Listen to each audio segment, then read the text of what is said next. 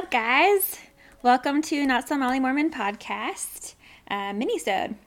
This is Katie, if you didn't know. Hi. And today I have a cool story that I found on Instagram. This account, I'm pretty sure it's a she, so I'm very sorry if I get it wrong, but it's an anonymous account. Their account handle is Anonymous Ex Mormon. So maybe some of you follow this account already, but it says here on the profile, Anonymous Ex-Mormon, sharing my story as a way to process my thoughts and help others.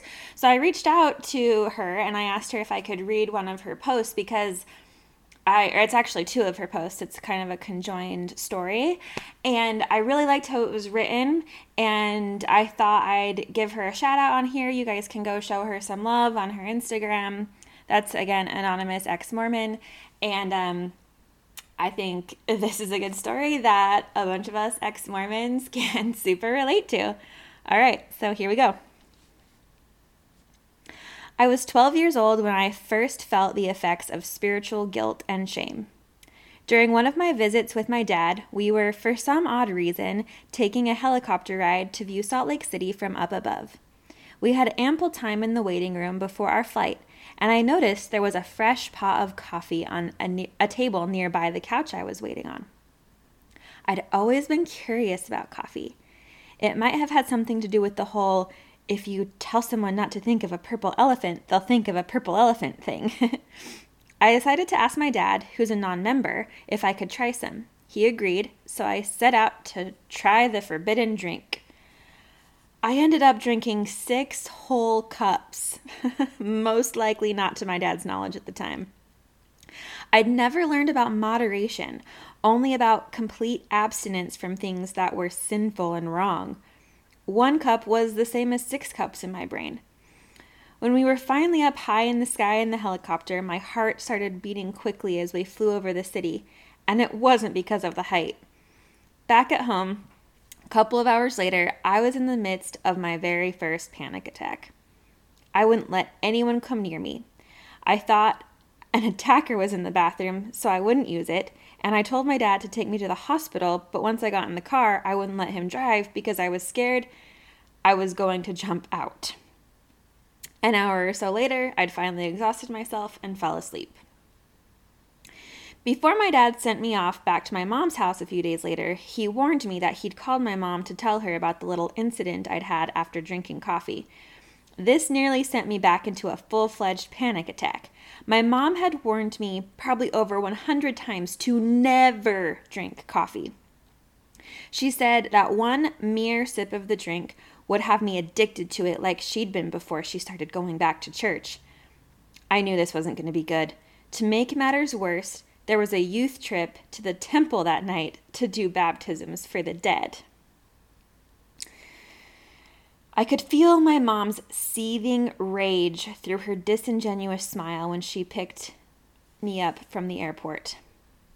I'd been in trouble before, but this felt different. This time I'd broken a commandment. I'd gone against the counsel from the Lord, aka his prophets. As if my panic attack and my mom's anger weren't enough punishment, my mom also let me know that she'd called our bishop, and he said I wouldn't be able to attend the temple that night. I never particularly liked the temple, but I did want to spend time with my friends and felt odd about lying to them about why I couldn't come. The bishop also said it was pertinent that we meet up the next Sunday to discuss my sin. The next Sunday, I nervously entered the bishop's office with my head held low. We discussed what could have led me to drink the coffee, and then discussed what the next steps were going to be in my repentance process. I wasn't allowed to take the sacrament for a couple of weeks, which confused me. I always thought the sacrament was there to allow me to remit my sins and commit to do better the next week. I either didn't understand the sacrament at all, or my sin was just too large to be washed away during it. My guilt continued to grow as the weeks went on. I didn't start to feel better as the bishop had promised. Instead, I felt more ashamed and embarrassed of my decision every day. I was no longer an innocent 12-year-old with talking back to mom listed as one of my sins, I now had an atrocity on my record, one that I'd always remember, one that my parents and the bishop and God would remember. I pledged to never again break the word of wisdom. The shame stayed, but at least I came out on the other side with a newfound commitment to the rules. I would regain my worth no matter what it took. Isn't that written so well? And it's so crazy when you look back on your life, too. That made me reflect on my, experiences with coffee and things that were forbidden, and how it does make you kind of want to go overboard when you finally do try it. And even for me, I remember I was in high school, and I really loved the smell of coffee, and for some reason my parents allowed me to try it, which I still don't know why, because they're Mormon. But I tried it, and I made some at home even, and then I took it to school when I was in high school in a thermos because I really liked it. And I got to school, and my friends were like, "Oh, cool, you brought hot chocolate to school. That sounds good." Because, they're all Mormon. They're like, hot chocolate's okay, coffee's not. And I was like, oh, no, this is coffee. Because I think I had to tell them it was coffee because someone asked to take a sip of it. And so I was like, oh, no, that's actually coffee. And they were like, no, it's not. Don't you lie to us. Like, you wouldn't drink that. And I was like, I actually am. I actually do like it. And I remember my friends didn't believe me until one of my friends grabbed my thermos and went to go take a sip. And she acted like she had just swallowed the blood of Jesus, literally. Like, she was so upset. She like spit it out. And it was this huge thing about how I was addicted to coffee. They would bring it up to me. And I would maybe have a cup of coffee once a week, if even that, because, my parents didn't really love that I wanted to drink it, but they didn't forbid me too terribly from it. But I still, it was a little uncomfortable when I made it at home, so I didn't have it very often. But when I did, it was this big thing around my friends. Like, I remember we even went to some shitty diner, something like a Denny's or something once, and I ordered like a Frappuccino, something that's it's mainly sugar with a little bit of coffee, right?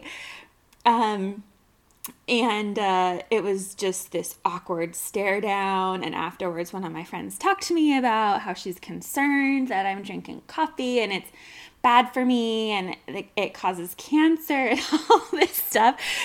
Meanwhile, they're all gulping down their Diet Cokes and their Red Bulls like it's nothing. So I found that funny. I'm sure we all probably have some sort of story related to coffee or other things in the word of wisdom that are quote unquote forbidden.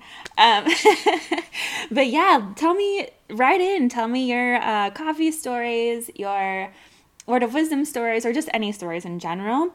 And go follow Anonymous Ex-Mormon on Instagram. Tell her I sent you. And you guys have a great week. I'll talk to you soon. Bye.